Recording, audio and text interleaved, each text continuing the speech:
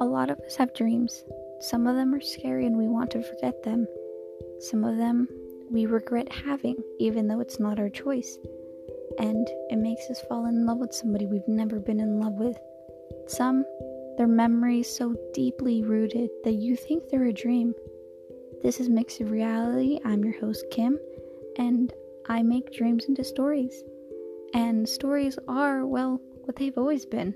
They're just a way to escape your life and your own consciousness and enter somebody else's world.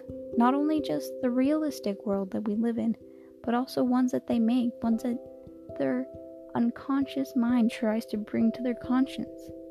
I really hope you listen and you understand deeply that my message is to understand others.